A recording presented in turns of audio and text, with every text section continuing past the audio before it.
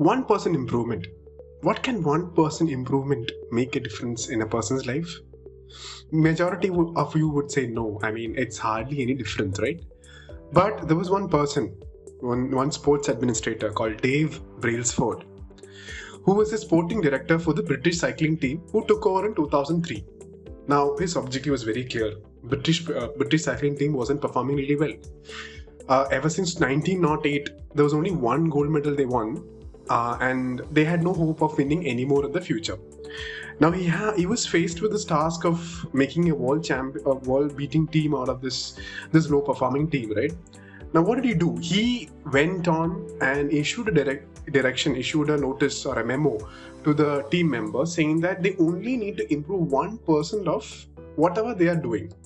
So be it the equipments, be it their performance, be it their fitness regime, just 1%, that's all it takes.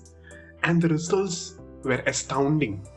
From a 10-year span of 2007 to 2017, British cyclists won 178 whooping world championships, 66 Olympic or Olympic medals, and 5 Tour de France victories in the cycling events. Now, this goes on to prove how important it is to have little improvements in your life that will improve those very important habits and that will change your life dramatically. Welcome to my podcast, Factoring In. This is Gautam Jayasurya, coming with you another episode of Factoring In. This time I am introducing to you a book called Atomic Habits by the author James Clear. Now, the reason why I like this book is because the idea is so simple but yet so powerful, right? It talks about why we need to have habits in our life and how we should make use of that habits to make incremental changes in our life. Now, let me explain. We all know the importance of habits. It brings structure to our lives. It allows us to forget about those things in the life, but as it automatically comes to us. Now, the why question is very clear. Most of us struggle with how and what impact it would make. Now, the starting step of creating any habit is to define it very clearly, to be very specific as to what are we going to do, how are we going to do it, and if possible, attach these new ideas of habits with already existing habits on the either side. Meaning, if you're going to start working out, have something that precedes it, which you really like, say, reading a book which you really like, or followed by something another activity that you really like. Maybe it could be, eating something or drinking something.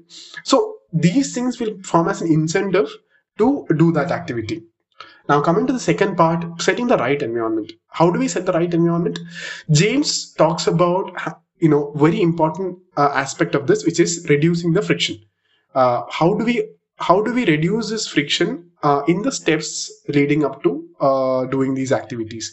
If you reduce the friction that is created by the environment, that allows us to become more productive and improves the chances of doing this activity. And this also goes to say that reduce the distractions that are present in the environment. Automate as many activities as possible to reach this, to make sure to complete this activity of behavior of that complete the activity of within the habit. Now, the third step being scaling down. Now, very important. When you start off, do not start off at 100%. Start off at say 5% or 10%, which roughly is about 2 minutes of what you can do within the whole gamut of habit. What can you do in 2 minutes? Do that first and gradually try to improve as you get comfortable doing that 2 minutes of activity. A very important case study in this regard is that of LA Lakers. So LA Lakers champion team from NBA was struggling in the 80s, that is around 86 to 88. They were struggling to some extent because they were not able to get the performance despite having a champion team. Now, the coach did a very similar step to what our cycling team coaching director did, where he said, we only need to make small improvements. You just give me 1% improvement from each one of your game aspects, and that will do. And the results were astounding, and they became a championship team by the end of that season. So it goes on to prove again, once again, that focus on small changes, focus on small starts. That will help you to achieve the bigger habit change that you envision. Now, coming to the next part, okay, now we've set the right environment, we have scaled down the activities to what we can do. Now, question is, how do we motivate on a daily basis? What can we do to ensure that this sustains? There are three things that you can do. One is find the right group. When I say group, it should be the right kind of people who are just above your skill level, so that you have an incentive to push. You're not demotivated by competing against somebody who's far ahead of you or far lower down in terms of skill. You have that set of people, you are likely to succeed the activity that you're doing, especially in case of sports. I remember, my own experience where I was playing when I started playing badminton. I had these bunch of guys around me in college who pushed me to that, who pushed me to that extent that I could level up. So they were playing at a higher level, but not too high that I can't catch up. So that really made me a better player for badminton. Now, the second aspect being keeping track. So it's very important to keep track of what you're doing. Tracking the habit is very as important as doing the habit, so that you're seeing the progress, so you know where you're lacking. What are the what time of the day is the most productive for you?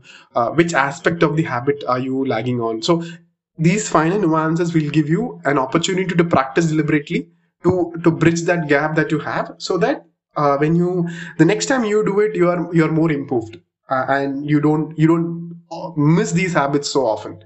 Finally, and very importantly, to have the right reward, to have the right reward at the end of the habit. So the reward should be in the right amount. It should not be too distracting. It should not be it should not also be counterproductive.